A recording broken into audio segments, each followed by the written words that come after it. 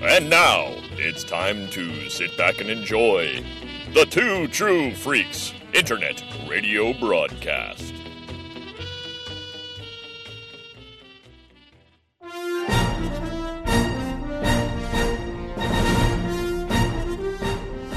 Disney won't stop.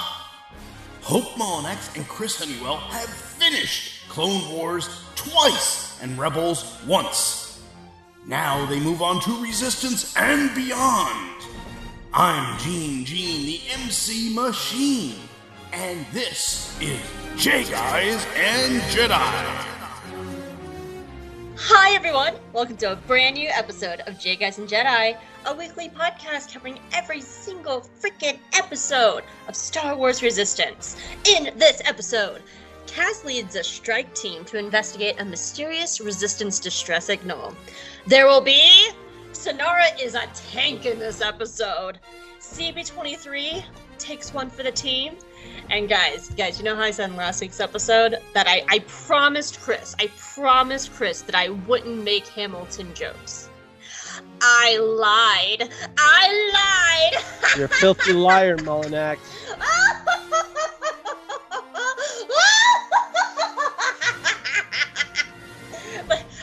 I got to think, we're talking about the missing agent this week, but I got to thinking, I went through 4 seasons of us doing Rebels, and every time Kallus showed up, I sang Alexander Kallus, and having Daveed Diggs in an episode, you're not expecting me to at least make a few Hamilton jokes? I'm hoping. I gotta hope, right? I guess you gotta hope. Hope's gotta hope, I guess. I had to make some. Come on. I didn't record Alexander Kallus is waiting in the wings for you for 4 fucking seasons of Rebels and not do Hamilton. At least a couple. I had to put some in there. I just had to. So, how you doing, Chris? By the way, we're talking about the missing agent. I can't, in my evil laughter, I can't remember if I said that. No, you said it. You said it a couple times. Ah, the missing agent this week. And now it's 3s. There we go. See that Hamilton's rotting your mind. How you doing, Chris? Good. I'm doing good too. I had a nice day. Just worked on podcast outlines today and talking a little bit with Arzu and having a good time. Working on some fan fiction. My High Republic my High Republic fan fiction's coming right along. I'm working on chapter 11, so that's fun. Not filing for bankruptcy of fan fiction, I promise. Oh, you beat me to the joke. I could feel it. I could feel the joke like in the back of my mind. Like he's gonna make a bankruptcy joke. I just know it. I know Chris. It's like you can feel the dad energy rising. Dad energy, right? Did she say chapter 11? That's bankruptcy. Are you going bankrupt, Hope? Oh, that was awesome. Self high five. You doing all right today, man? Yeah, I'm doing okay. That's good. It was a hot, sweaty day in Rochester. It was a hot, sweaty day in Atlanta. So we are in the dog days of summer for sure. It's taken the energy out of Bernice. She hasn't been running me ragged today. She just has been like, hey, give me food. All right, pet me a little. All right, leave me alone. I'm good. That's pretty much all of our cats. Like they've just been sleeping on the porch, like out in the sun, just like. It's not to the point. If we get another 2 or 3 hot days in a row, maybe I'll break out the wet towel. And give her the see, I haven't given her the wet towel treatment. Some cats really love the wet towel treatment. What is the wet towel treatment? You rub them with a wet towel. You get them a little wet and preferably in front of a fan because then they get it immediately and they go like, ooh, ho, ho, because it just starts cooling them off. And some cats will just go nuts for it. I'm afraid she'll go nuts for it and I'll have to be wet toweling her off. She'll just be walking around the house swaddled in wet towels. I just tried it out with Zeb because he's so big and so fluffy. He is actually, I should specify, the girls have been sleeping on the porch in the sun. He will go outside for about 2 minutes and just be like, oh no. Yeah, you sort of pet them with the towel and it's like grooming. It feels like, you sort of groom them with it. You don't just flop the towel on them. Although I've had cats before that, like, once they know that the towel is wet, they don't really, you don't have to trick them with grooming or something. They're just like, yeah, wet me down, and they'll just flop in front of a fan. And that would actually be good for Zeb, because he's so fat that he cannot fully groom himself. He can't reach parts of his body. And you know how sometimes cats will make that little L shape with their legs to like clean the butt? He tried that one time and practically did a somersault forward. Like he just couldn't do it.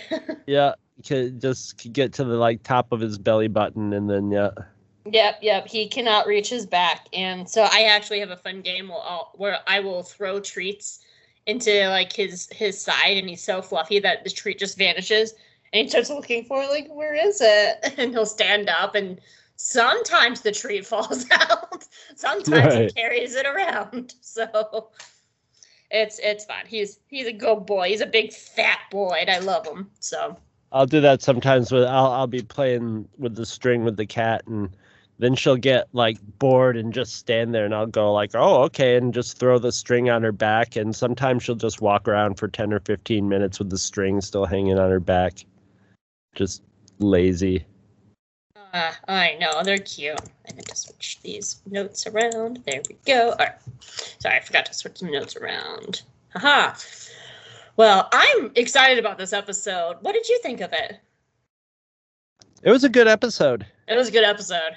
It's another one. It's just sort of like an adventure episode, you know. It doesn't, you know, it's a one and done, all on its own sort of thing. With just after, right after we've had, right after we start. It's not a one and done. It has a fucking cliffhanger.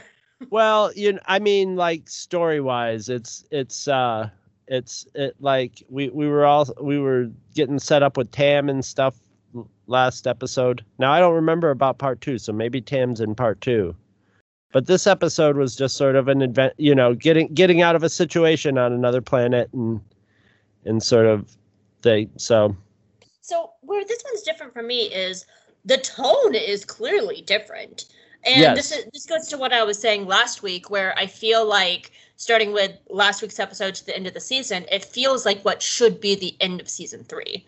And because there's just a complete tonal shift. I mean, fucking Kaz gets shot in the arm. Like, Sonara gets the crap eaten out of her. Like, well, you know, this is like, not the cute Kaz's curse, like, running around. I'm almost feeling people. Like they're maybe upping the stakes a little bit to say, like, yeah, the stakes are getting up. People might get hurt and killed more in the future or something. I was thinking that same thing. I'm like, 2 of the characters got injured in this episode. And, but I don't know. This episode had a little bit of Clone Wars and Rebels energy to it. Absolutely.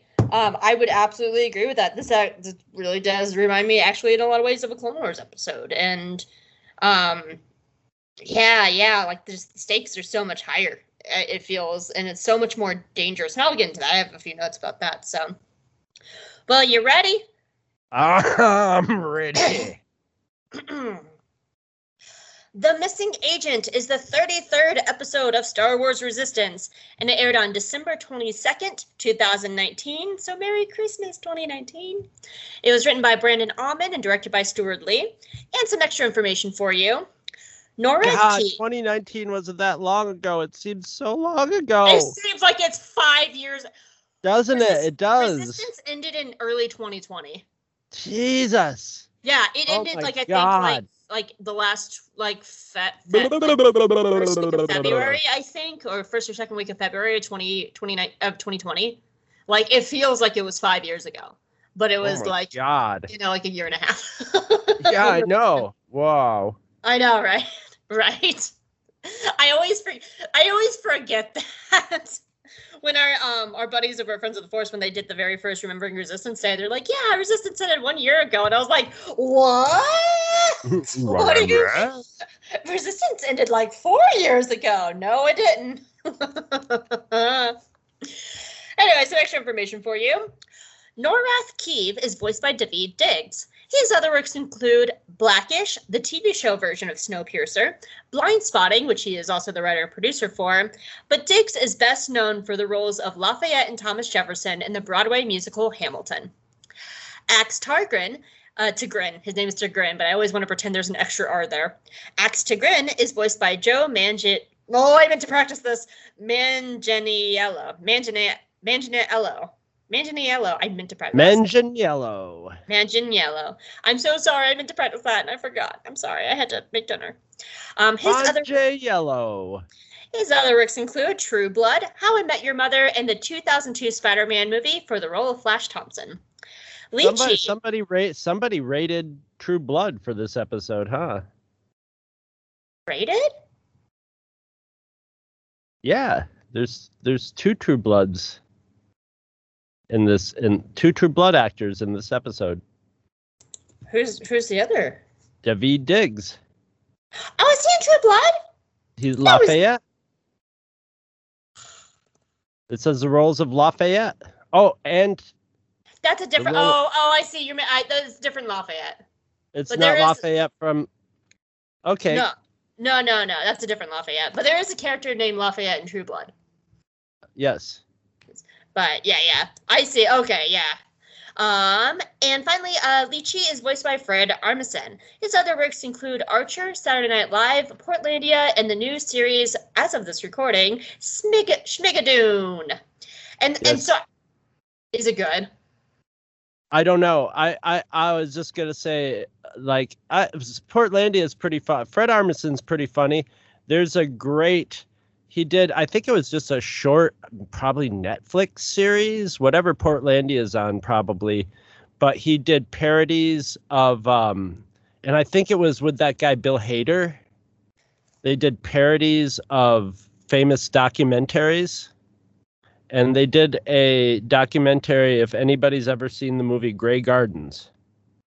And if you haven't seen Grey Gardens, run out and see it. It's like, in this day and age of documentaries, you can see the documentary that started the modern Netflix documentary you see. Plus, it's just a fountain of entertainment. But he did the most brilliant parody of Grey Gardens for that. They also did a parody of Talking Heads Stop Making Sense. It was really good. I knew his voice sounded familiar. It sounded sort of like Bill Burr's voice from Leechy's voice. Sounded sort of like Bill Burr from The Mandalorian. But I'm like, his voice is very familiar. So I actually have a note here, which says a lot about this episode. These are 3 very big named voice actors.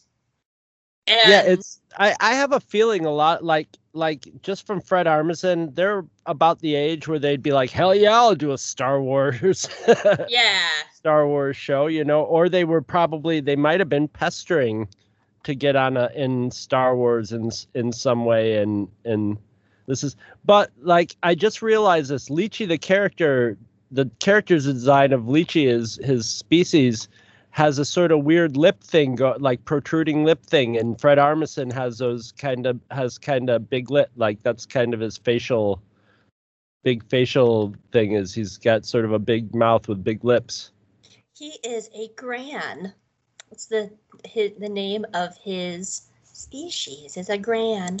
But yeah, like I think that's it. And if you look at it was written by Brandon Auman, who is the executive producer. And we know from when Dave Filoni wrote episodes of Clone Wars and Rebels, when you get your showrunner in there writing an episode, this is a big episode. So between Brandon Auman's writing and these 3 voice actors, like they really put some stuff into this episode, which I agree with. I really enjoyed it. So more information.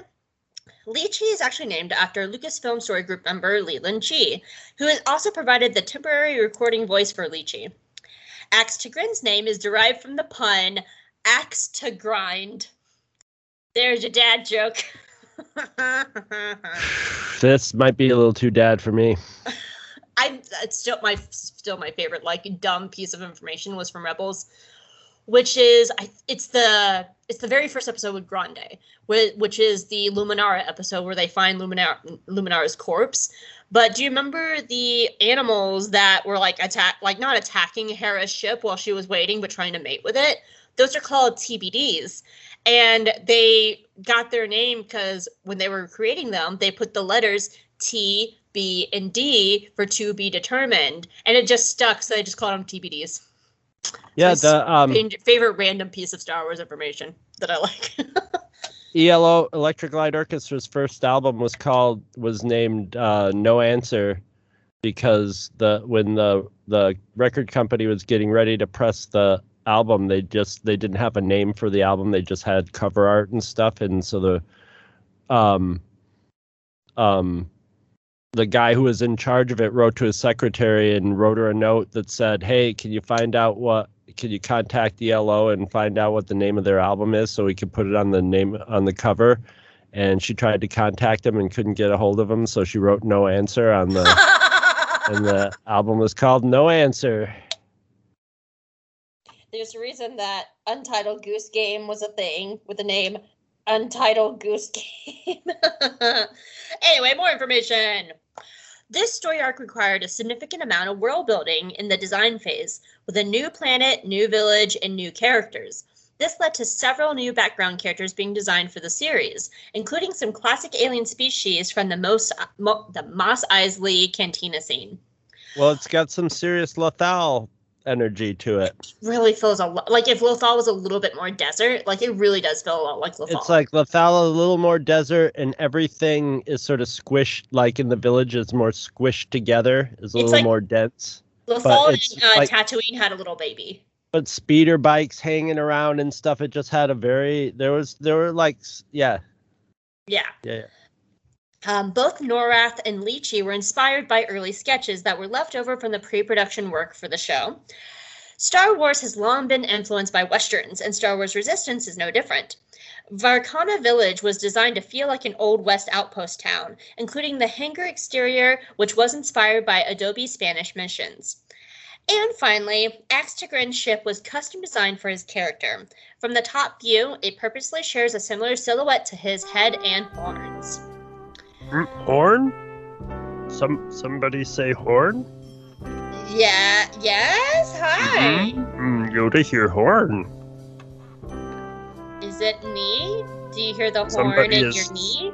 Somebody is horny, Yoda hears. There is a horny character in this episode. Maybe Yoda will watch this one. Yeah, I hope you're not disappointed that it's the wrong kind of horny. Is Yoda in it? You could be, maybe in the background. Oh. Yeah. Yoda usually only watches episodes Yoda is in.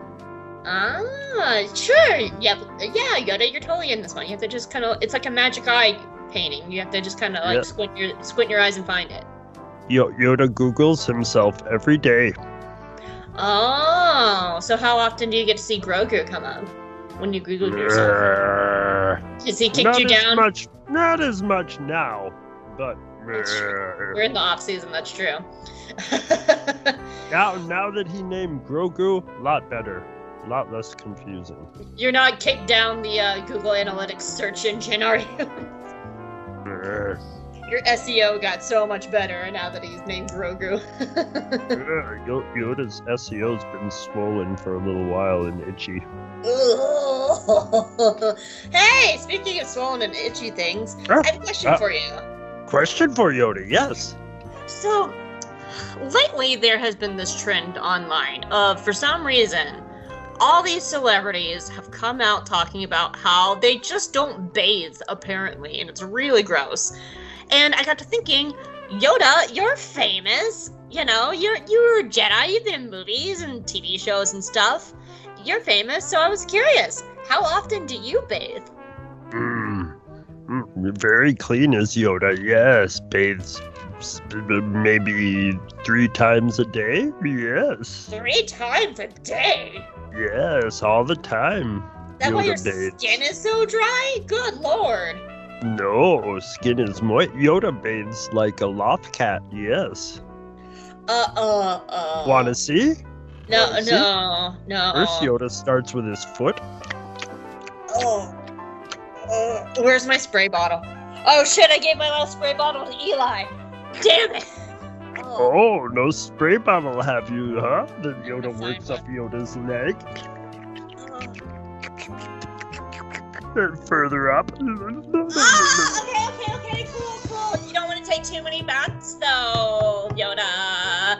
You don't have too many. Many baths. Oh, thanks, Yoda. We always love having you on the show.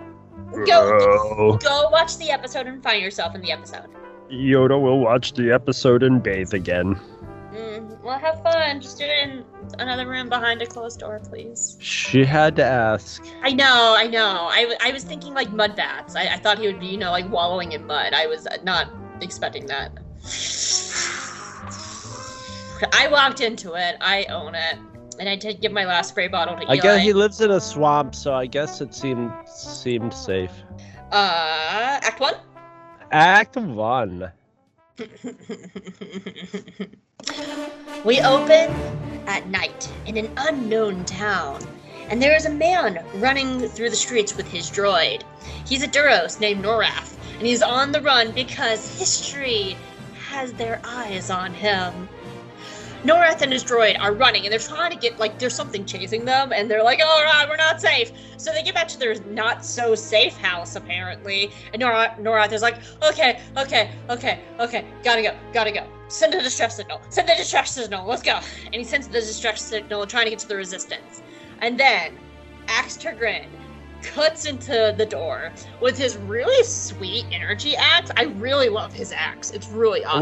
When I was reading this note, I missed axe first. My eyes went right over axe, and it just said Axe Turgrin cuts into the door with a sweet energy and captures Norath. And I'm like, ooh, maybe Hope's got a new boyfriend now. No. But that's great. Got some sweet energy. Got that sweet energy. He all came in. He was all like, hey, Norath. And Norath's like, I'm not interested. He's like, all right, well, if you're not going to take my number, then I just have to capture you then. When I hear sweet energy, I just hear Louisiana,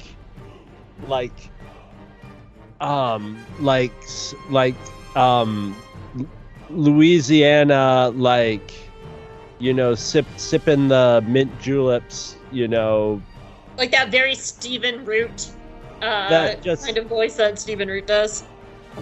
Well, it could be a male or female voice, but just that Mississippi, Mississippi, upper class accent. That's what sweet energy, just have some sweet tea. This southern girl is very interested hearing you, a northerner, trying to do a southern deep south accent. I can only do just the crudest, hi there. Hi, y'all.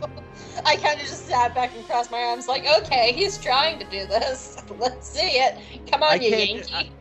I can't do specific. I can do some amalgam of southern accents. I'm sure if I stayed down in Georgia for a couple months, I'd start picking up on specifics and stuff. But when I do a southern accent, it's just a Cletus slack-jawed yokel from The Simpsons type thing, just like Patrick Delton, like the kid at Krusty Burger. And I'm giving you shit, but I've lived in Georgia my entire life, and I can't do a really hard Louisiana accent. It's a very special kind of accent. I can't do it either. Yeah. Without stereotyping, and I'm not going to do that on this show. Where am I? On the Colossus. I'll do that. I'll handle all that. On the Colossus, Kaz is working at a station and being a good boy, and he picks up Norath's distress signal.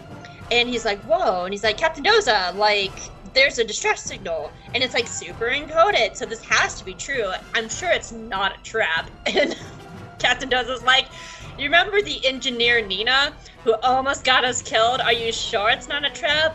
And Kaz is like, in my defense, that's Niku's girlfriend, and that was not my fault. And Doza's like, that was absolutely your fault. You're the one that said, hey, let's go rescue someone. And he does not think it's a good idea. But Boss Dad, Yeager is like, if it's encoded, it's absolutely resistance. We need to go check it out. And so we're finally going to get Yeager doing stuff. For the first time this season, Yeager's doing stuff, and it's great. So because Doza has an entire, space station of people to take care of, despite him putting them all in danger for his daughter's 16th birthday, but this is too dangerous, what the fuck? Yeager, Doza's like, fine, you two can go, and Yeager's like, look, if we're not back in a day, just leave us. You have to leave us to be safe. And Kaz is like, please don't leave us. I don't want to be left. But that's what they agreed to. So the Colossus arrives at this new planet. And Synara, Pirate Mom, tags along with them because, she's the tank. Yeager's kind of old and Kaz can't fight. So they're like, hey, Synara, you want to come just to punch people? And she's like, yeah, that sounds fun. So Kaz, Yeager, Pirate Mom, and CB23 head down to the planet. And they go into town, and they're walking around trying to act all casual and natural, and of course Kaz is falling over stuff and all sorts of things. And they pass by this shop owned by a dude named Leland. Leechy. And Leechy sees them, and he's suspicious of them. He's like, oh, they're suspicious. But he tries to do the whole business thing, like, hey, you want to buy my wares? Hey, you look good walking away. Come buy my stuff. And he's like, oh, look at your ball droid. Your ball droid's really cute. I'll buy your ball droid. And CB23, God bless her, turns and looks at him and puts her little hand on her hip. And she's like, baby, you can't afford me. I'm a luxury. You can't. You don't touch me. So they walk away from Leechy, and once they're around the corner, Leechy calls into someone that he has 3 incoming people with a ball droid and to be on the lookout for them. So our heroes get to Norath's not-so-safe house, and they start looking around, and they're kind of confused because it's very clear that the First Order didn't come there, because if the First Order was there, there'd be stormtroopers everywhere, and there's no stormtroopers. So they're starting to think that this isn't quite what they think it is. So Kaz finds the data rod, and Kaz puts it in the thing and starts reading off the data pad. And he's like, all right, guys, our guy is named Norath Kiev. And for some reason, a lot of his notes are written in song lyrics and raps. I don't know what that's about. But it says here that he was spying on the First Order, trying to find informants that are working in the black markets. And it also says that there was a million things that Norath has never done. But just you wait. Just you wait. I have no idea what that means, guys.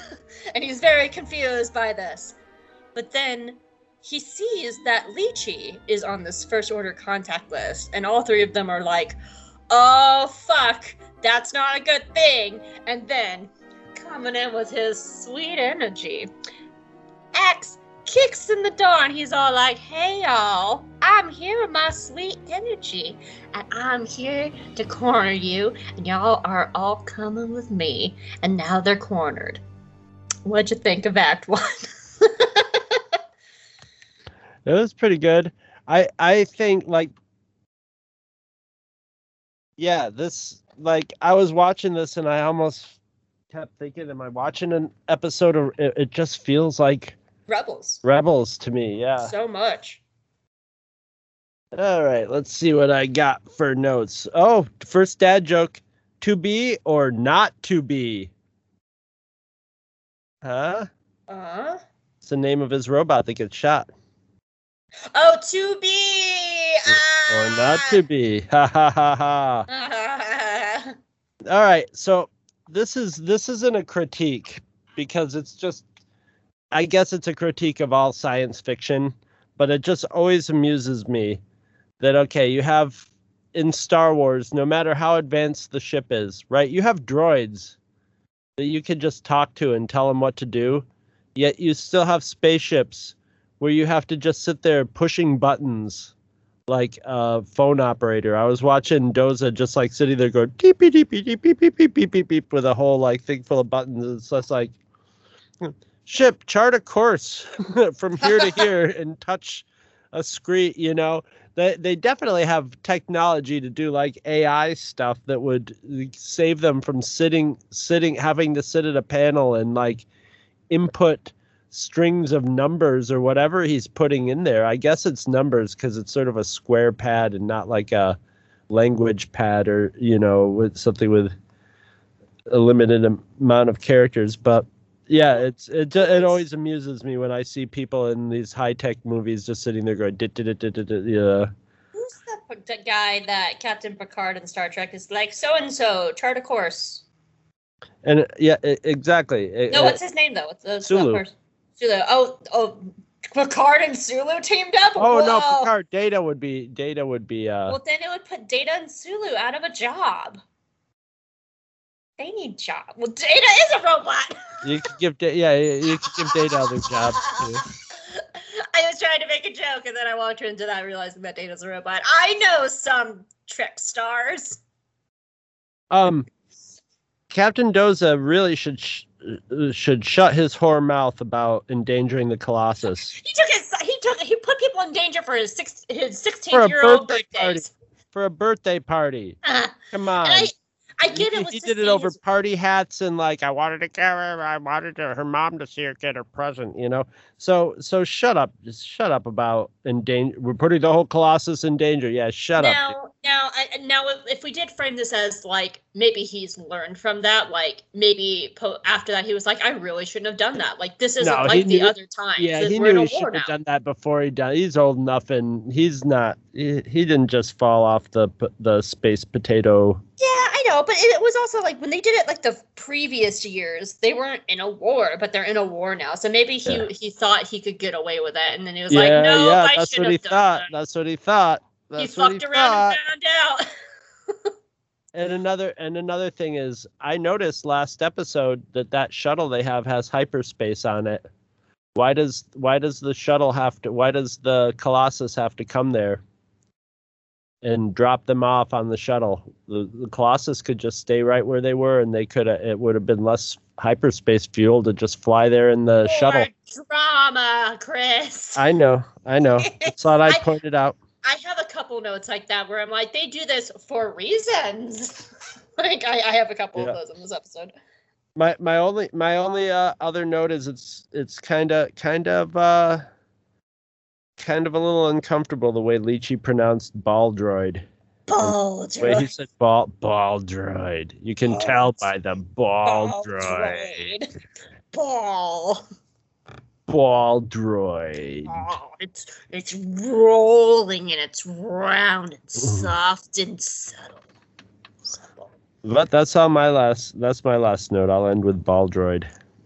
I as much as it's fun. I heard Yoda had his own ball droid too, but it quit. Said it wasn't going to work under those conditions anymore.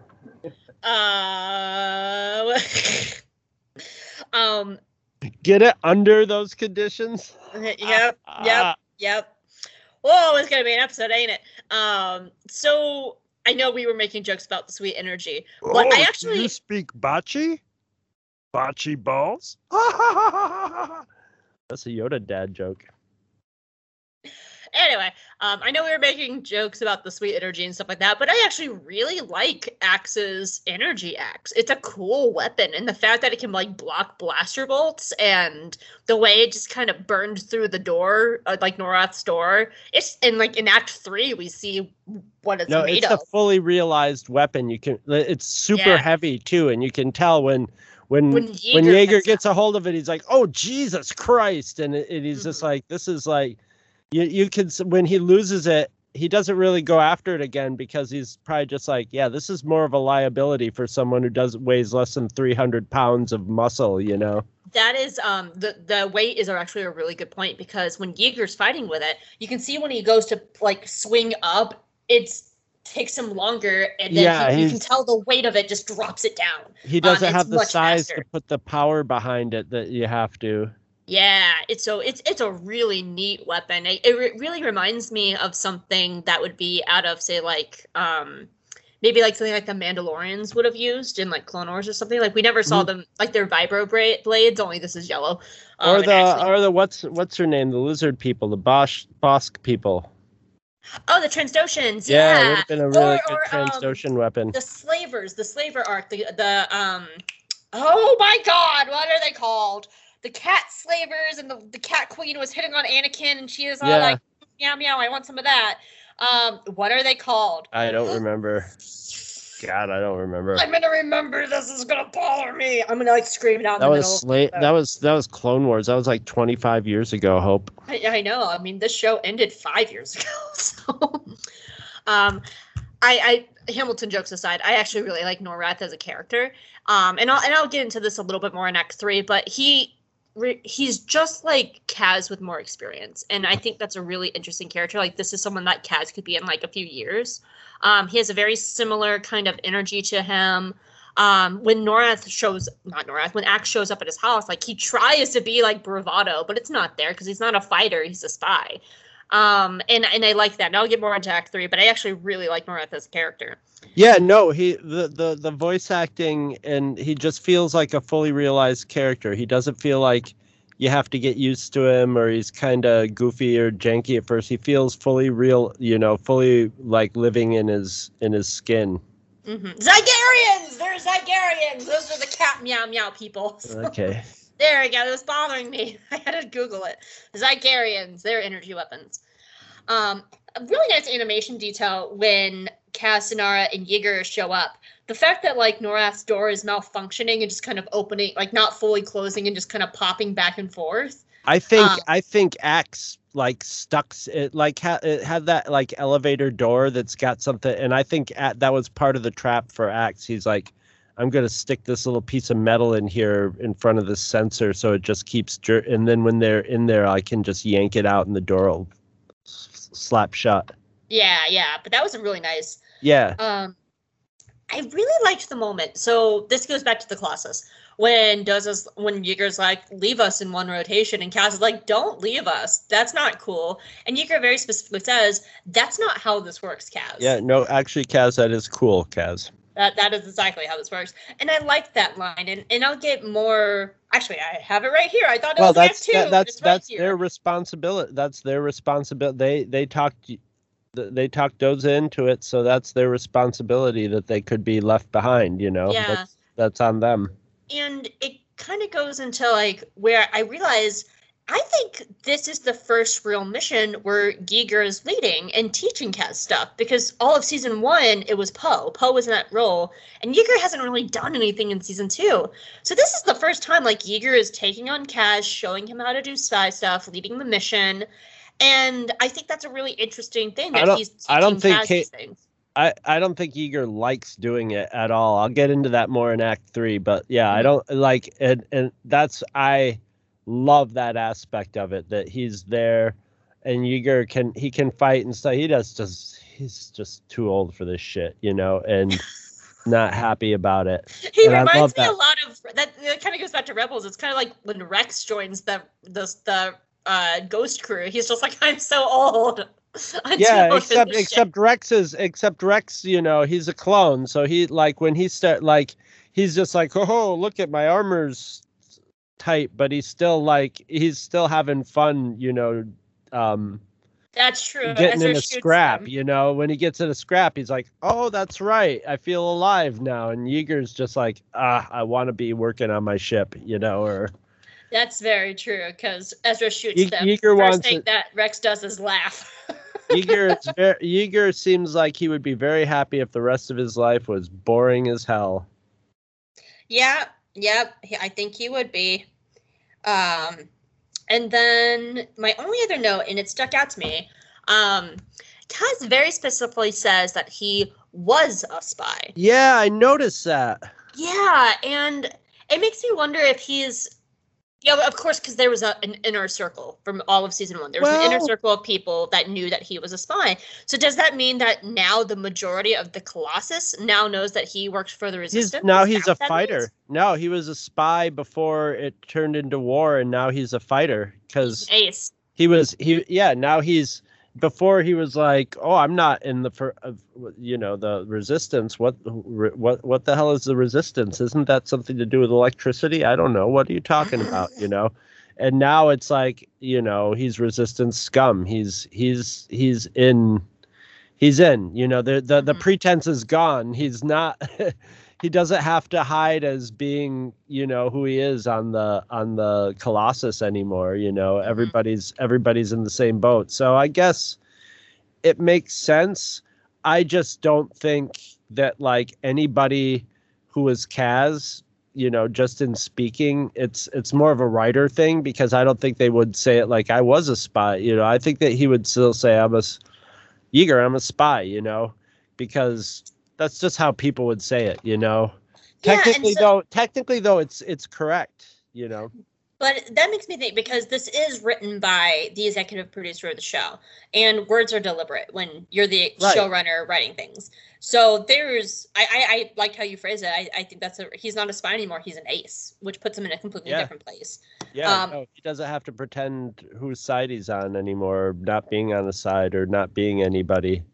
Yeah, but that's all I had for Act 1. Did you have anything else? I do not have anything else for Act 1. Act 2. I am now ready for Act 2. Act 2. Oh no! Our heroes are now cornered by some sweet energy from this bounty hunter. And a fight breaks out, and it's all like pew pew pew, and like Kaz gets shot in the arm, and Yeager has to pull him out. Holy crap! But it's totally great because Pirate Mom is there, and she enters the arena, and she's ready to fuck up this guy. And Synara starts beating up this guy and holding her own. But the thing about Axe is he's like 300 pounds of pure muscle with an energy axe, so she's getting pretty roughed up by him too. And it's kind of a brutal fight, hand to hand. We don't get a lot of like hand to hand fights in Star Wars. She keeps the upper hand a good, she kind of kicks his ass, but it's not an easy ass kicking, but it shouldn't be. He's fucking huge, but she really she does a Furiosa from Fury Road on him. And it ends with Synara throwing him off the roof. But when she looks over the edge, Axe is gone, and she can't feel that sweet energy anymore. So she hurries and meets up with Yeager and Kaz, and they go into an alleyway, and Synara's like, this guy has to be a bounty hunter.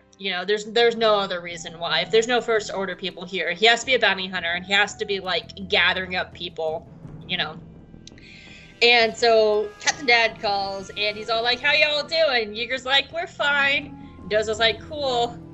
Okay, bye. So they decide to go talk to Leechy, since Leechy was on Norath's list. And in a poor place like this, it would make sense for someone like Leechy to sell out resistance spies for money, because, money. So they get to Leechy's house, and Leechy's just like, oh, hey, you're back. Ready to sell your ball droid? Your ball droid? And Kaz is like, why are you saying balls so much? Why are you saying it like that? No, we're here to threaten you. And he's like, you can't threaten me. And he's like, unlucky for you, because I have a sassy ball droid to threaten you with. And CB-23 can kick twice as much ass for me. Can't you, CB-23? And CB is like, I got you, Kaz. And she rolls in there and pulls out her little hand and starts scratching the wall like she's fucking Freddy Krueger. And it's so annoying that Synara calls it off. And Yeager's like, there's a much easier way to do this, Kaz. Let me show you. And he just starts taking Leechy's money. And Leechy's like, what the fuck? You're taking my money. And he's like, I'm just gonna rob you. Rob you or tell us everything. That's your choices. We're either gonna take your money or you tell us. And Leechy's like, curses! You're hitting me in my one weakness! Money! So he tells them that he doesn't know where Norath is, but Axe's ship is in the main hangar, and if he's gonna be anywhere, it's probably gonna be on Axe's ship. And so they decide to go to the hangar, but Synara, being so great and amazing she is, she shoots Leechy's communication device just so she can't snitches, because snitches get stitches. And she's like, bye, bitch. So they go off and they get to the hangar, and Synara's outside keeping watch for Kaz and Yeager, and Kaz and Yeager sneak on board. So they quietly sneak in, and Kaz is like, Yeager, do you hear that? And Yeager's like, yeah, is someone singing? And Kaz is like, I think someone is singing. And he goes over, and there's Norath waking up slowly, going, what did I miss? What did I miss? Durham, my own sweet home, wanna give you a kiss. And Kaz is like, why are you singing? What the fuck? But it's too late, because Norath's like, it's a trap! And the trap is sprung, and it's too late, and the ship doors lock. And our heroes are trapped on the ship with the bounty hunter. Bum, bum, bum. Is this our first bounty hunter? Do you think? In Resistance? In Resistance, yeah, obviously. Yeah. I know we've had the pirates, and Niku has mentioned we had the Guavian Death Gang in season 1 going after Ygritte's brother. But like, I mean, like a character bounty hunter hunting. Like this is classic Clone Wars Rebels bounty hunter. Jeez, Niku mentioned a bounty hunter in Act 1, and I don't... Oh, I think you're right, because Niku mentioned a bounty hunter in Act 1, but that's because Kaz was trying to be a bounty hunter to find the kids from Tahar, to find their bounty. So yeah, I think this is our first legit real bounty hunter of Resistance. Yeah. I think you're right. Because we've had pirates and death gangs, and Guavians, which sound delicious. But yeah, I think you're right. An odd choice in this, they had some of... Rey's music, Rey's theme. Oh, really? Where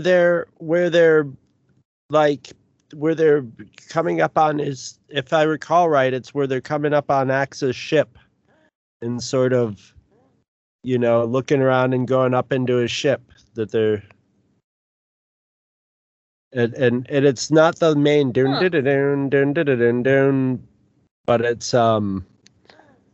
it's the dun dun dun dun dun dun dun part. I mean, it was just really clearly put in there for a couple, like 5-6 seconds. Huh. I missed that, but music's not my forte. It was weird. I'm always paying attention to the music of it, especially this one, because I can't have it. Yeah, Michael Tavares in Disney and Star Wars, whoever's in charge of releasing it, give us the Tavera track. Sure, it's not Tavares. That's holding it back. Give us the Tavera cut. We demand it. We demand it. We're going to start a 2-year Twitter campaign for the Tavera cut. We're going to start harassing people, so bear that in mind. Only one more note. We're going to do that. Yeah, we're not asshole fans. Yeah. I know someday I'll get my soundtrack to Resistance. It'll happen someday once we're done with the show. It's going to happen the exact day we put out the very last episode of Resistance. That's exactly how it's going to go. Okay, so the CB Kruger scene. obviously a Freddy Krueger reference. I love it so much.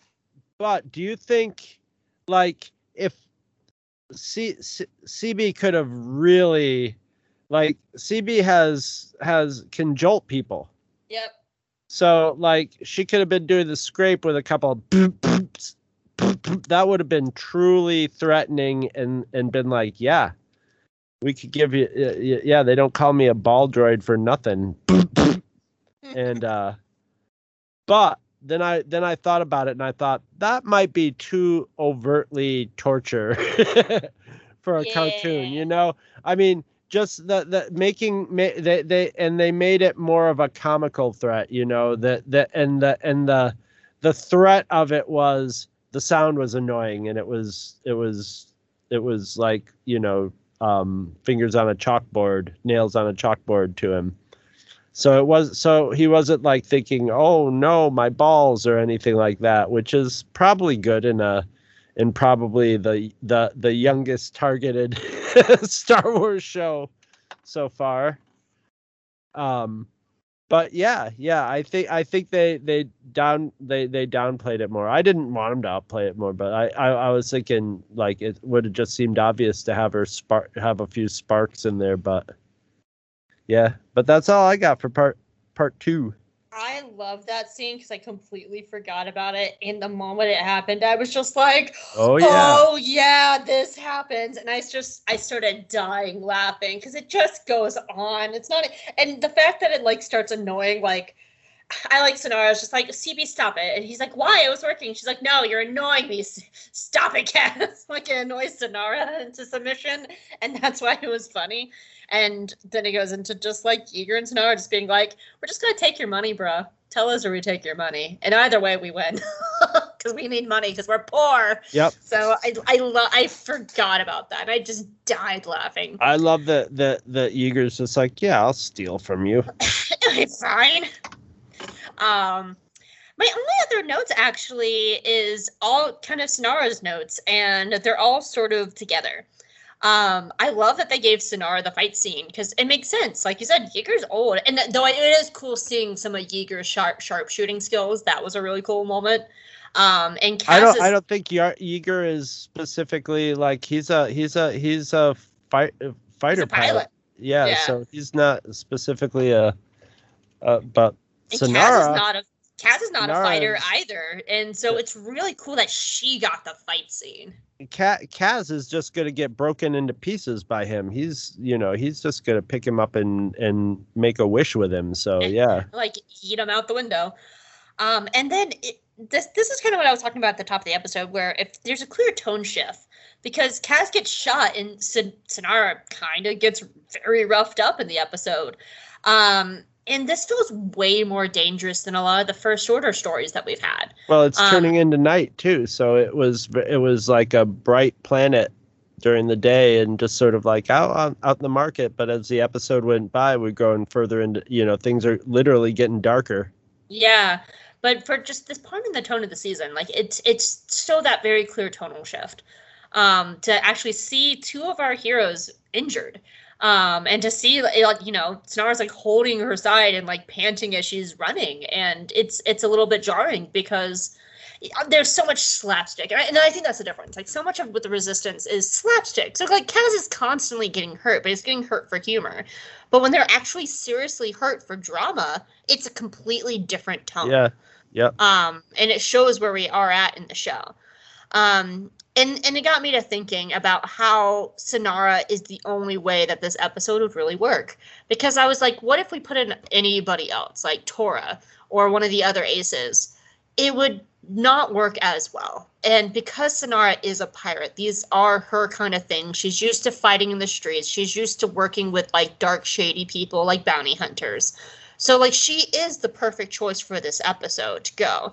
And it would not work as well tonally or writing wise if it was like Tora or someone else in her place. Yeah, Tora. I mean, it's like Star Trek. You pick your away team for the job, and they pick the right. You got Yeager. Yeager's going along for his experience because he is also like Kaz. He doesn't argue that like, yeah, we shouldn't go try to save them. He's right on board. He's kind of like hanging back and like letting Kaz do the work of like, we got to go save him because he's probably like, I'm so proud of him. But, yeah, he's going along for experience. Kaz is going along because he's a spy and it's his mission. And Sonara is the muscle. She's Zeb. She's the tank. She's Zeb or Wrecker, basically. Yeah, and that's so great because she's like this like, I'm not going to say tiny woman because she's tall as hell, but like, stereotypically she would not be the tank of the crew.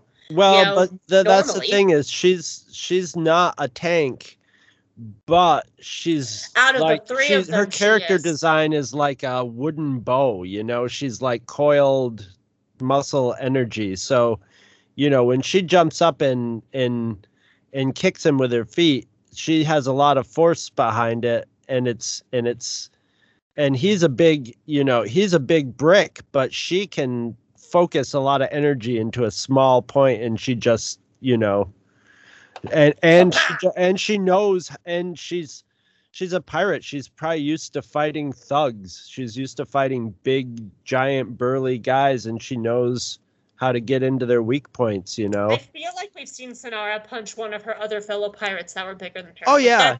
That sounds familiar. But that was this was her sizing him up and methodically brawling. Well, it's in a brawl. Yeah. But yeah, she like knows how to like, she knows how to hurt him, and she knows how to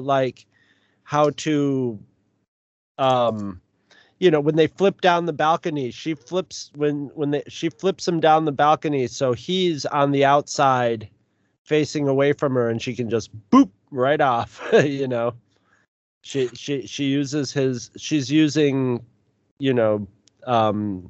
his weight and his and stuff to throw him off balance, where he's just used to being able to just pummel his way into it. I also like the choreography. There's one part that stuck out in my brain, which was on the stairs. Like, she tries to run and he snags her. So she's kind of like, her arms catches her on a lower step. And she kicks at him and he almost picks her up by the ankle. But she grabs the stair railing to keep her balance so like her ankle doesn't snap and like kicks him in the face. She just does not let him get the upper hand, even though she was down there. Most people would be like, "Oh, how do I get out of it?" She's more like, "How do I turn this around on him?" You know? Yeah, and that was that stair choreography was really nice. It was really that's the moment that sticks out to me. Yeah, I mean, we're getting used to fight choreography like that in Clone Wars and the Bad Batch recently, where the animations got up, but we're not used to it in Resistance, because there's really fight choreography is usually like a funny bar fight, or it's not usually like an action movie fight. It's usually and so much of the fighting is like the Aces, like that's the fighting we normally see. It's like space battles or like pew pew guns, but when it comes to actual like fist to fist brawling, and I'm going to get more into this into Act 3, like because we get more of it. It's great, and I think that's why it's so unique in my brain, is because you're right, Resistance does not do this, and so it makes it really stand out and stellar. Yeah. But I don't have anything else for Act 2. Do you? No, you wanna bring the axe down on this puppy? Oh, it can't escape because it's in the prep. It's all prepped and prepped. Don't bring the axe down. We'll bring the sweet energy down on the puppy. He'll bring the axe down with such precision that it will just slice through the prep and free the puppy. Oh, yay! The puppy's free. It's gonna go. It's gonna go cuddle up somewhere and enjoy. That's our T-shirt with a little cute puppy on it and a big container of prep next to it, and just like it's like little feet guys or Jedi, or we prep the puppy. It's like little feet are sticking out of the sides of like wrapped in a ball of prep, and it's just feet are just like Oh my goodness. I have thought about like what if we made more J Guys shirts, what they would be, and like one is like a list of all my dumb names for like my boyfriends, like Blue Husbanda, Grande Boyfriend, Captain Dad, Boss Dad, Malio and Savaji, Farkin, like just a list of all of our nicknames that we've come up for people. Space Mom, Space Dad. Anyway, Act 3. Act 3. I want a Me and My Greavy shirt. Me and My Greavy. Act 3. So they're trapped by the bounty hunter. Oh no, they're stuck on the ship. And Norath is all bummed because he had been working so hard to get together this list of First Order sympathizers, and they're lost. And he is all like, the sky's the limit and I'm helpless. And Kaz is like, I don't know why you're singing right now, but if it helps you feel better, CB has your list. We downloaded it to our droid. And Norath smiles and goes, I'm satisfied. Kaz is like, I don't know what's happening here. So I'm just going to continue with the episode, if that's cool. Okay, I'm just going to go back to the episode now. Weird singing, man. So Kaz, oh, sorry, I lost my spot. Oh, Axe calls up Pyre, and he's all like, hey, baby. That was a really weird voice. I'm here to tell you that I have more Resistance spies. And Pyre's like, oh, you have more Resistance spies? That's great. And Axe is like, I need some more money, though. You know, my normal rates apply. But for some reasons, Axe is like, by the way, Pyre, I'm only working for you because you're currently the winning side. And if you're not the winning side, I'm going to just fuck off. Bye. For reasons. I don't know why. And Pyre's like, keeping it real. He's just keeping it real. But even Pyre is just like, okay. Like, they actually give Pyre dialogue that's just kind of like, how good? He says something like contemporary or something like that. I don't remember. But Pyre just has this moment of like, why are you telling me this? I'll have some insight into this in my notes. Okay. Axe also mentions Kaz's name, and Pyre's like, you have Kazuda Xiono? Oh my god. This is getting me a ticket into Tyranny's hate fuck room tonight. I'm on my way. So Axe starts to take off in a ship, and Sonara follows behind in a speeder. And so since the ship is taking off, Kaz is like, don't worry guys, I got this. I'm gonna do what I do best. Break stuff. And this time breaking stuff is Yeager approved. Which is like my favorite line. And Yeager's like, if there's one thing I believe in, Kaz, you can definitely break the ship. I love that line. So CB plugs into the system and starts overheating it. But oh no, Axe realizes what's happening and he starts frying CB circuits. But our brave, sassy girl holds on because she's the MVP, and she holds on long enough to bring the ship down. And it crashes into the mountainside, or I guess the ground, which is a mountain on its side. The ground is just a mountain laying down. It's fine. That's a song right there. Hope. The ground is just a mountain on its side. The ground is just a mountain on its side. When it's tired and it's sleepy, it lays down for a weepy. A mountain's just the ground on its side. A river's just a waterfall that's resting. Woo! Anyway, where am I in this list? Oh yeah, the ship crashes.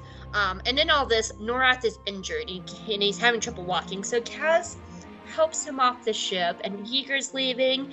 And oh my god, CB23 is limping and making this little sound every time she limps, and it breaks my heart. And I guess our heroes just assumed that Axe died?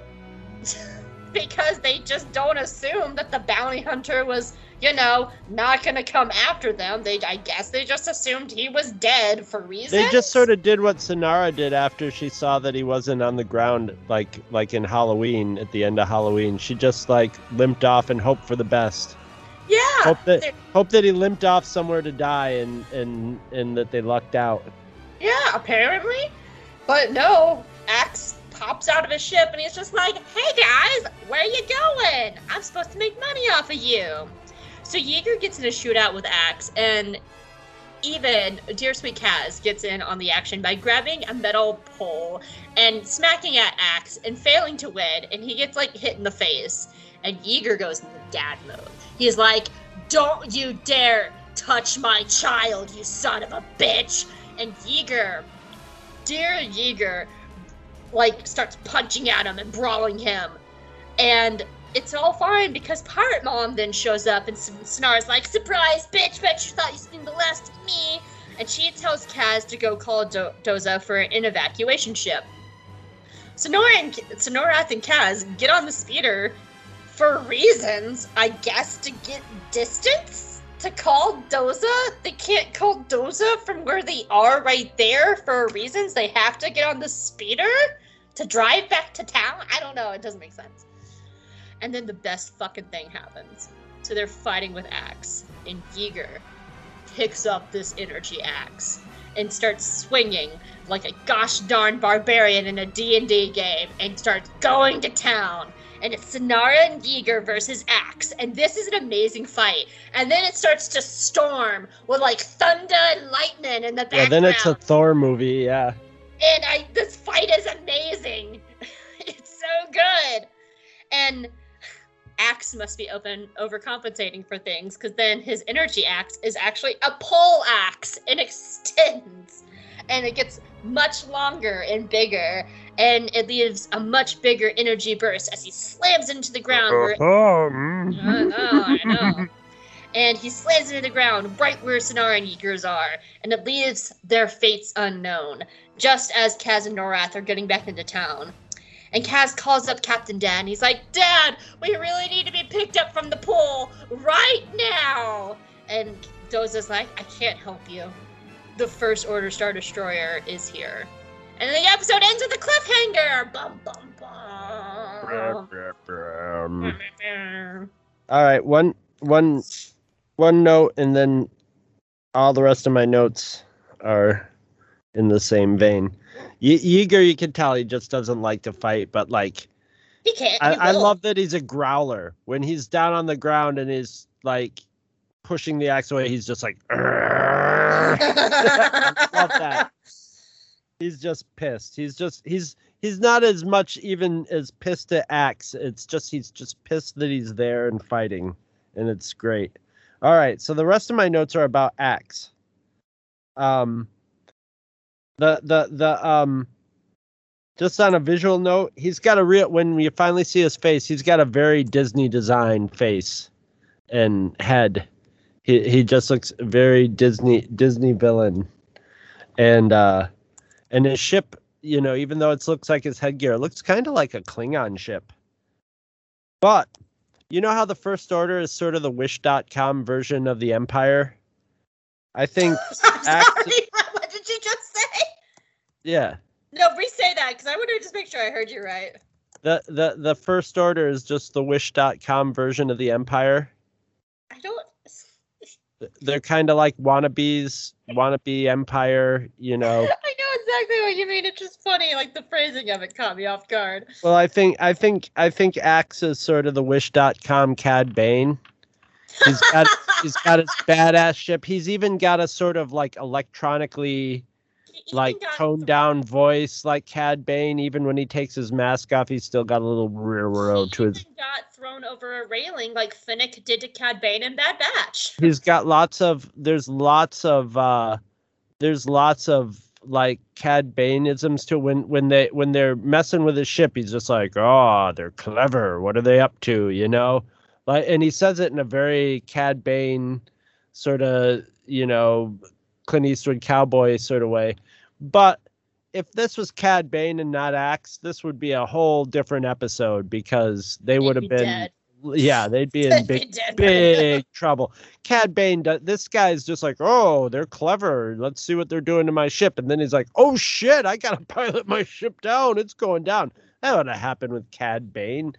Cad Bane even has a droid. You just don't leave those guys armed and conscious, unlocked up in your ship, just like, hey, I'll just leave these guys down in here. They can't get up to anything. Cad Bane would have kicked out the window. Yeah, Cad Bane would have had them tied up and in the hold, or like gassed them or something. You know, he wouldn't have messed around with it. Or at the very least, like, kicked out the window, used his little booster rockets, watched the ship crash, and then snipe him from the air. Yeah, this guy's just all flash. He's, you know, and look, he's even got one eye, so he even, like, you know, this guy might have a zero, you know, this guy might be 0 for 0, you know, in all his bounty hunting. He might be the most unsuccessful bounty hunter for all we know. He doesn't seem that good though. He's got the slick ship, he's got his armor, he's big, he's mean, he's scary, but he's not that good. He's, you know, and then by the end of it, you know, he's just a minor problem compared to the First Order showing up. So, yeah, but I like that. I like that he's just kind of a shadow of the bounty hunters of the past, sort of like the First Order's a shadow of the Empire, which is also a comic. It is a comic. But that's all I got on Act 3. So my first all caps letters or note: Yeager with an axe. It's awesome. My other all caps notes, which is a two-parter: CB getting fried makes me sad. She's sort of like a computer that's in the safety mode, you know. She's not really there. She's just sort of like, you know. Yeah, it is kind of sad. Yeah, it's so like. My follow-up note is, CB limping makes me sad. That's the thing. She's like sort of just in like a recovery loop of just like, just follow the humans. And it's actually like, it's something very visceral, and I think they did a really good job animating it, because it's almost reminding of you of like an injured animal. You know, like every time she has that like kind of like lurch forward, she makes that little like, oh, yeah, sound every time she lurches forward, and it has the same kind of like weight to, like, you know, like, oh my god, like an injured dog. You know, that's like a dog would have its leg like up and limping, broken, and would be limping along with you. You know. So I really actually that's some really good, very visceral animation and sound design because always Star Wars has always been good about making the robots like your best friend sidekick, you know. Yeah. Like playing off that feeling. Most of my notes are smallish, but sort of I have a couple medium notes. Axe calling Pyre a tin can made me laugh. Yeah. It's like, cram a tin can, and I was like, yeah, you too recognize that Pyre's a lackey. No respect for the doofball. Though, as I noted in my recap, obviously a bottom, this guy. Obviously, if this was Tierney, he'd be like, "Ma'am, good, thank you, ma'am. Thank you for paying me, ma'am." I'm surprised he didn't call Pyre ma'am, just to get his goat. No. People are not sexist in Star Wars. A bounty hunter wouldn't have toxic. Axe the bounty hunter, named after the vile, like, I'm sure he's coated in the body spray. You don't think Axe the bounty hunter would have? He's basically the Star Wars version of Space Dog the bounty hunter. You don't think he would have a little bit of toxic masculinity in him? This isn't Bambi 2, Chris. If you didn't hear last week's episode, please go listen to the opening episode so you can hear what toxic masculinity and Bambi 2 have with each other. Circle the wagons. Yeah. Oh man, that was fun. Though, as I noted in my recap, I still think it's kind of weird that Axe is like, yeah, I'm only working for you as you're winning. And it wouldn't be weird if they didn't give Pyre a reaction. Like, if he was just talking and, like, Pyre's like, all right, I'm on my way. But they actually gave Pyre, like, a very confused reaction, like, okay. He's saying the quiet part out loud. I know, like that. That's one of those things. Like, keep that in your drafts. That just adds to my theory that the Axe is kind of a doofus. Yeah. You know, he's and like him and Pyre are both two posturing buffoons, you know, and so Axe has got to you know, be the alpha male or whatever, and he's ridiculous, and it's even ridiculous to Pyre. You know, it's just like, okay, dude, weird flex, but okay. Yeah, that's the exact energy that Pyre has. Is like, well, that was a weird flex, but fine. Fine, I realize that. That's why I'm here too. That's what. That's why we're all here. Pyre's just like, you know, that's what bounty hunters are. It literally right? is why they're all there too. You do know what it means to be a bounty hunter, right? So yeah. So I said I would come back to this Act 3. I actually really love Norath and Kaz. I forgot that they both scream the exact same way at the exact same time, and my God, it makes me laugh because they have the exact same scream. But I think that, like, that's what I like about them. And like I was saying in Act 1, like, Norath just feels like Kaz with more experience. And they are very similar characters, but I like still seeing that difference that they're still different enough to where they're both their own person. But, like, this is almost like a glimpse of this is who Kaz is going to be in, like, 3 to 5 years. Could be. You know, if the war went on for another year, but we know because Trust takes place, like 18 months after this episode or something like that, that's not going to go on. But this is who Kaz could have turned into. And I like how they're very similar characters and how they play off each other, too. Like, when Kaz is trying to get the panel off, Norath doesn't hesitate. He immediately starts helping. And the moment that Norath is injured, Kaz doesn't hesitate. He immediately starts helping him walk. And they just form this very quick bond together to work together to help each other because they're both resistance spies. They're both in the same boat. But they're also both... You get the sense because Norath is so close to Kaz that he's also probably equally just as much as a good person. The only big difference between them is what their heads look like. Yeah. That's about it. Duros. Otherwise, they got almost the same character design and personality. So, yeah. Absolutely. So, I really love them together. And my other note is, I'm going to open this note by saying, yes, if this was a real world thing, it would be absolutely a huge plot hole because they are on a mission in the middle of a war. And so he's not a spy anymore. And this doesn't make sense if this was the real world. But as a character trait, I really love that Kaz doesn't carry a blaster. Like, I think it makes sense, but it makes less sense if he doesn't carry a blaster after this, you know? Yeah. Like, this would be sort of like, oh, yeah, I'm a fighter now. I'm not a spy, like, I'm not doing the pretense of, be like, look, I'm not, unarmed. I'm just no, you carry a gun because you might have to shoot Axe, the body spray bounty hunter. And I got to thinking about this in comparison to last week, because one of the things that we praised in last week's episode was Kaz was a fucking gunslinger. He took out 2 troopers quickly. But he doesn't have a blaster this week. And so that just tells me that he probably underestimated this mission.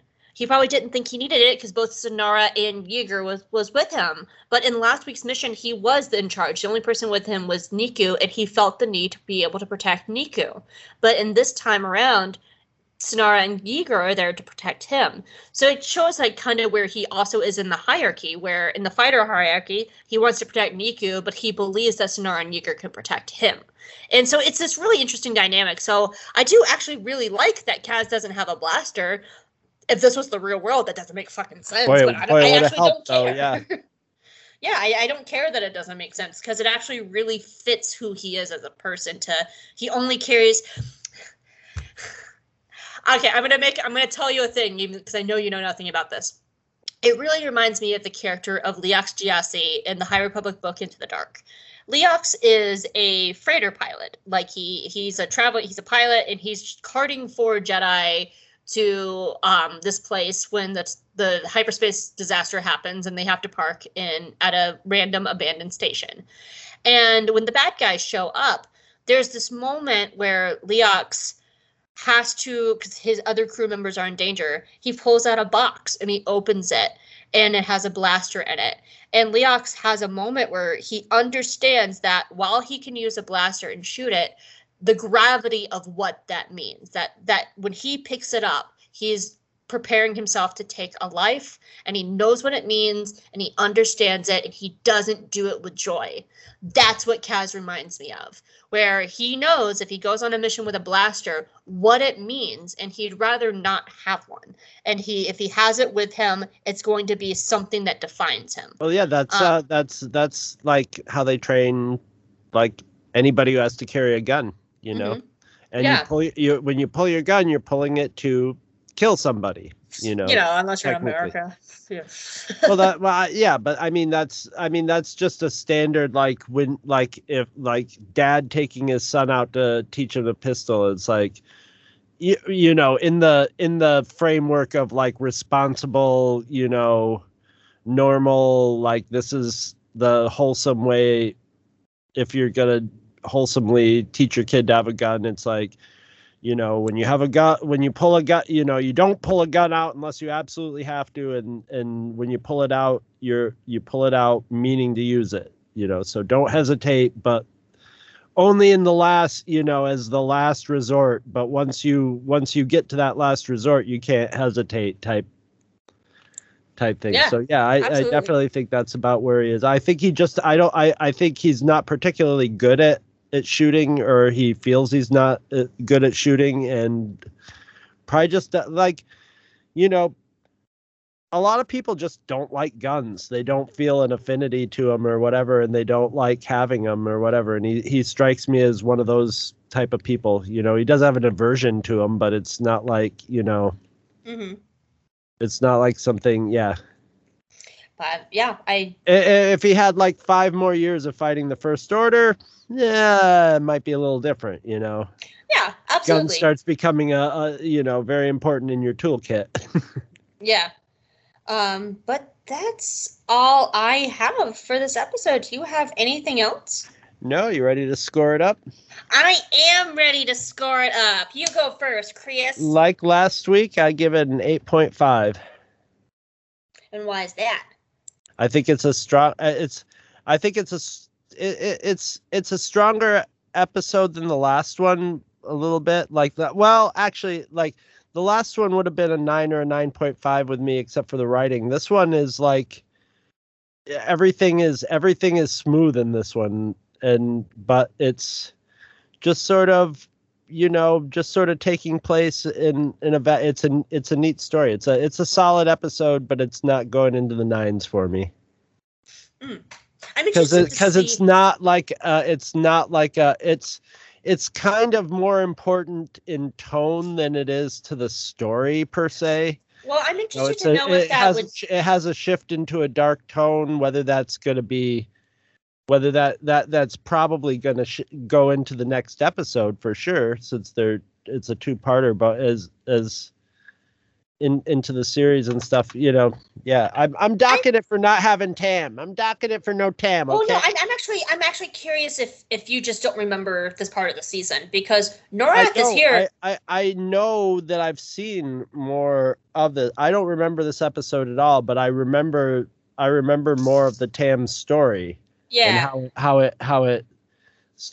it goes into its resolution. So I know I saw into that far, but I don't remember what happens next episode. So because Norath's here for 4 episodes, and I'm wondering if that, like, once you have like the full context and you remember what happens, if that would change this. Yeah, because yeah. This is setting up like 4 episodes worth of stuff. It might, but that might more bleed into the later episodes, into their score. Gotcha. I might bump them up a little more because it resolves into something more solid. But this, just in a vacuum, 8.5. Yeah. I gave it a 9 out of 10. I loved this episode. I thought last week was a little bit better because I thought it had more to say with like Rucklin and Kaz's fight. Definitely, and Tam. Yeah, I thought it, but this one is solid. Yeah, there's some weird plot things, but I'm willing to let those go. But it's a heck of a ride, and the tone is shifting, and we're starting to head towards the finale. We're starting to set up like the end game of the show. And this episode's great. It's so much fun, and it's way darker. And I haven't said anything, but I kind of wished more of season 2 was more along these lines, where it's more desperate and fighting and brawling and a darker tone. I wish this came in a little bit sooner. So I gave it a 9 out of 10. I love it. So, well, as always, we would love to hear your feedback at iTunes, Twitter, the Two True Freaks Facebook page, or the Two True Freaks website. And this week, our feedback comes from Twitter and the Two True Freaks Facebook page for our episode for this is supposed to say From Beneath, for our episode From Beneath. So Hope remembers to change it next week. There we go. It's now in the document. I will remember it now.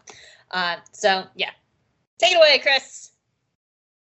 All right, Hope. Hang on, our first one is from our guest Mark for that episode. Marky! And he said, both serious and silly, I really enjoyed this discussion. We had fun and covered some important topics.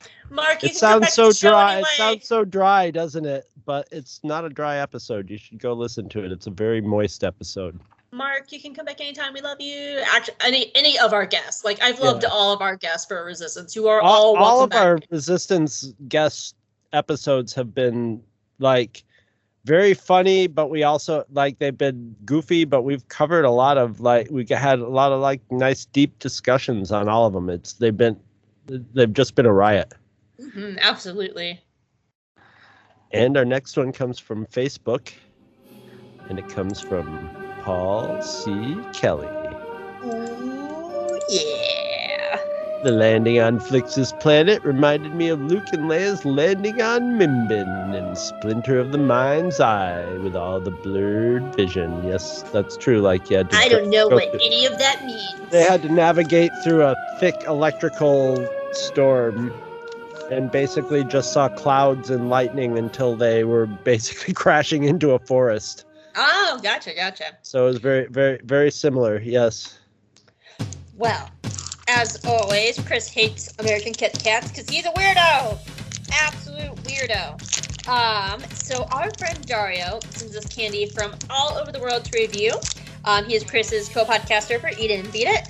And this week we're continuing our Tiki Gold. Last week we had the Tiki Gold hazelnut from Jamaica, and now we're having the Tiki Gold coconut from Jamaica. It actually smells like coconut. I gotta say, before I even bit into it, my mouth was full of coconut flavor. Coconut smell. You can smell it. It almost The last smells one like, was hazelnut, and the hazelnut was so subtle as to almost not be there. this coconut is like subtle too, but it's much more there than the hazelnut. Oh, this is about the right amount of coconut for me. It's just the perfect amount of coconut flavor. Mhm. But Mm. I'm not a big coconut fan. I actually like this coconut tiki better than the hazelnut tiki, I like coconut. which I like just fine. Mm-hmm. My only like downside, if you smell it, it smells like cheap sunscreen. It does. Because that's the very first thing I smelled before I even put it in my mouth. Is I smelled it first and Sunscreen.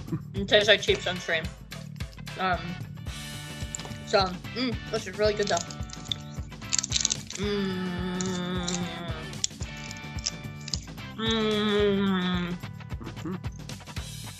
Very good.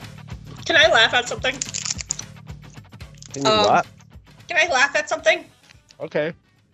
So, I was pulling up the title for next week's episode, and it premiered on December 29th, 2019, and I was like, oh, we were so precious little babies, December 29th of 2019.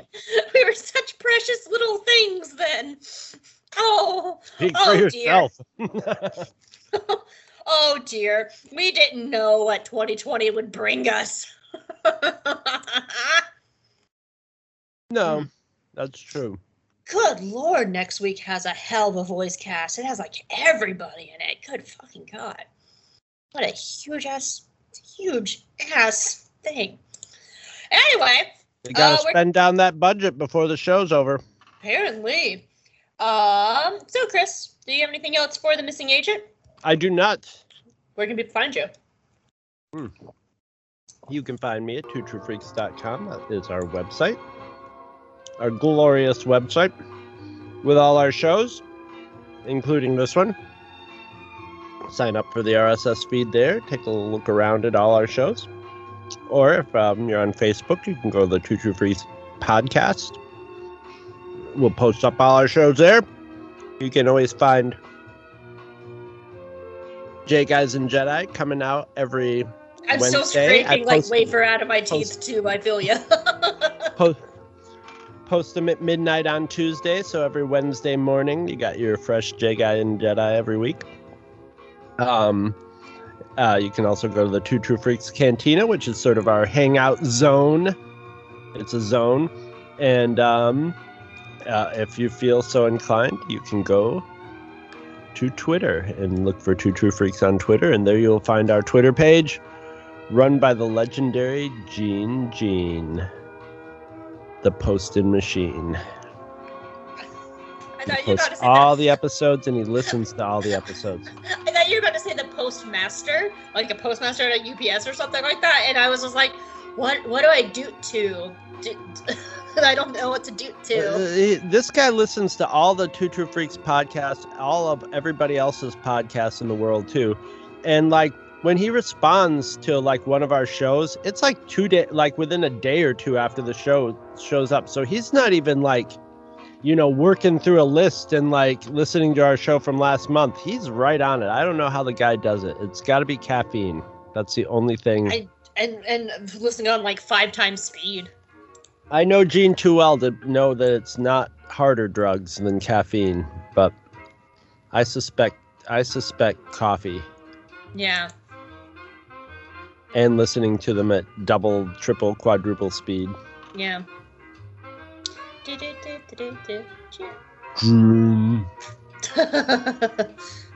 But that's where you can find me. Where can they find you, Hope? You can find me at J-Guys and Jedi on Twitter. I run our Twitter account. You can also... Everybody knew I was making Hamilton jokes today because I definitely made a post of like... Let me pull up what I wrote.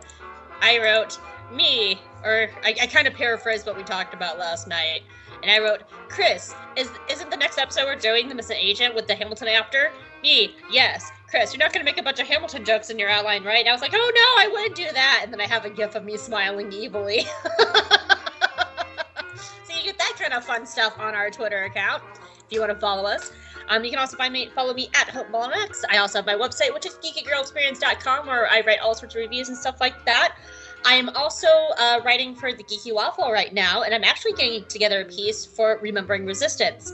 I know this is going to come out weeks later, so check out the Geeky Waffle. I am working on a piece for them right now. Remembering Resistance is the 29th, so I guess go back and look at the 29th of their day. I don't know. It comes out weeks later, but go check out the Geeky Waffle. My Resistance post should be over there. And Chris and I also have another podcast called Hope Makes Chris Watch Cartoons, where I force him to watch animated shows that I love. And, yeah. You want to hear the title of next week's episode? Yeah, sure. Breakout. Oh. Makes sense, because we don't know where Sonara and Classic Meteor are. video game.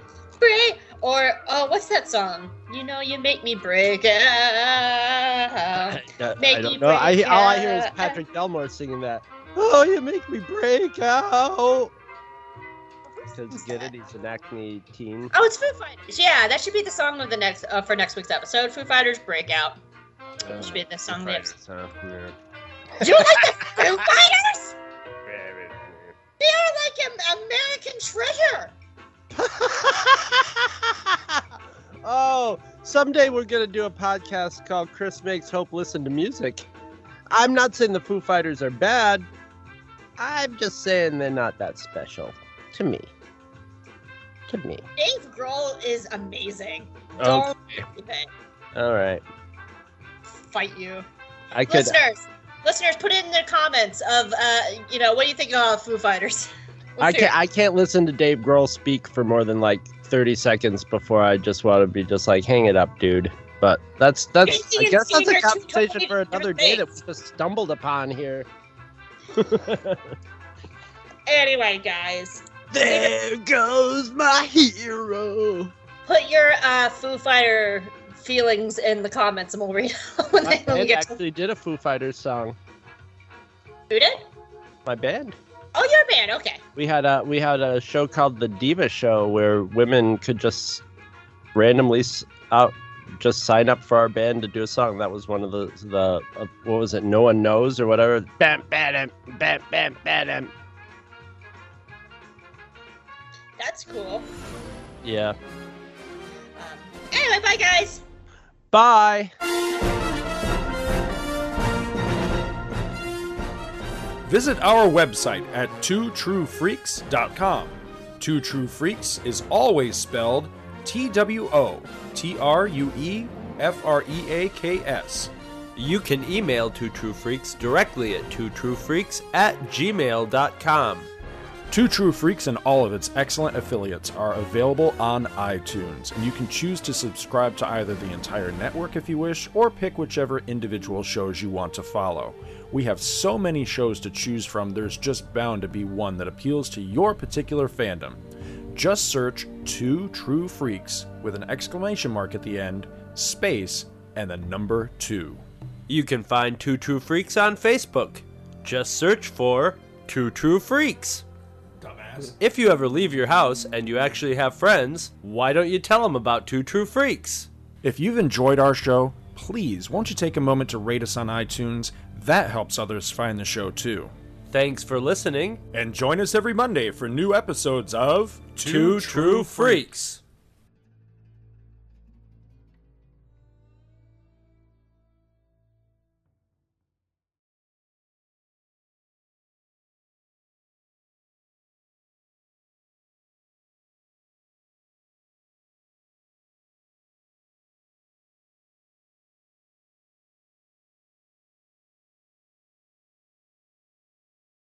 Cheers. That rings. Wait a minute.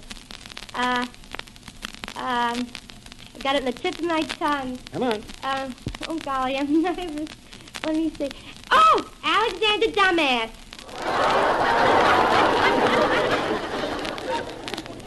Oh, Henry Dumbass.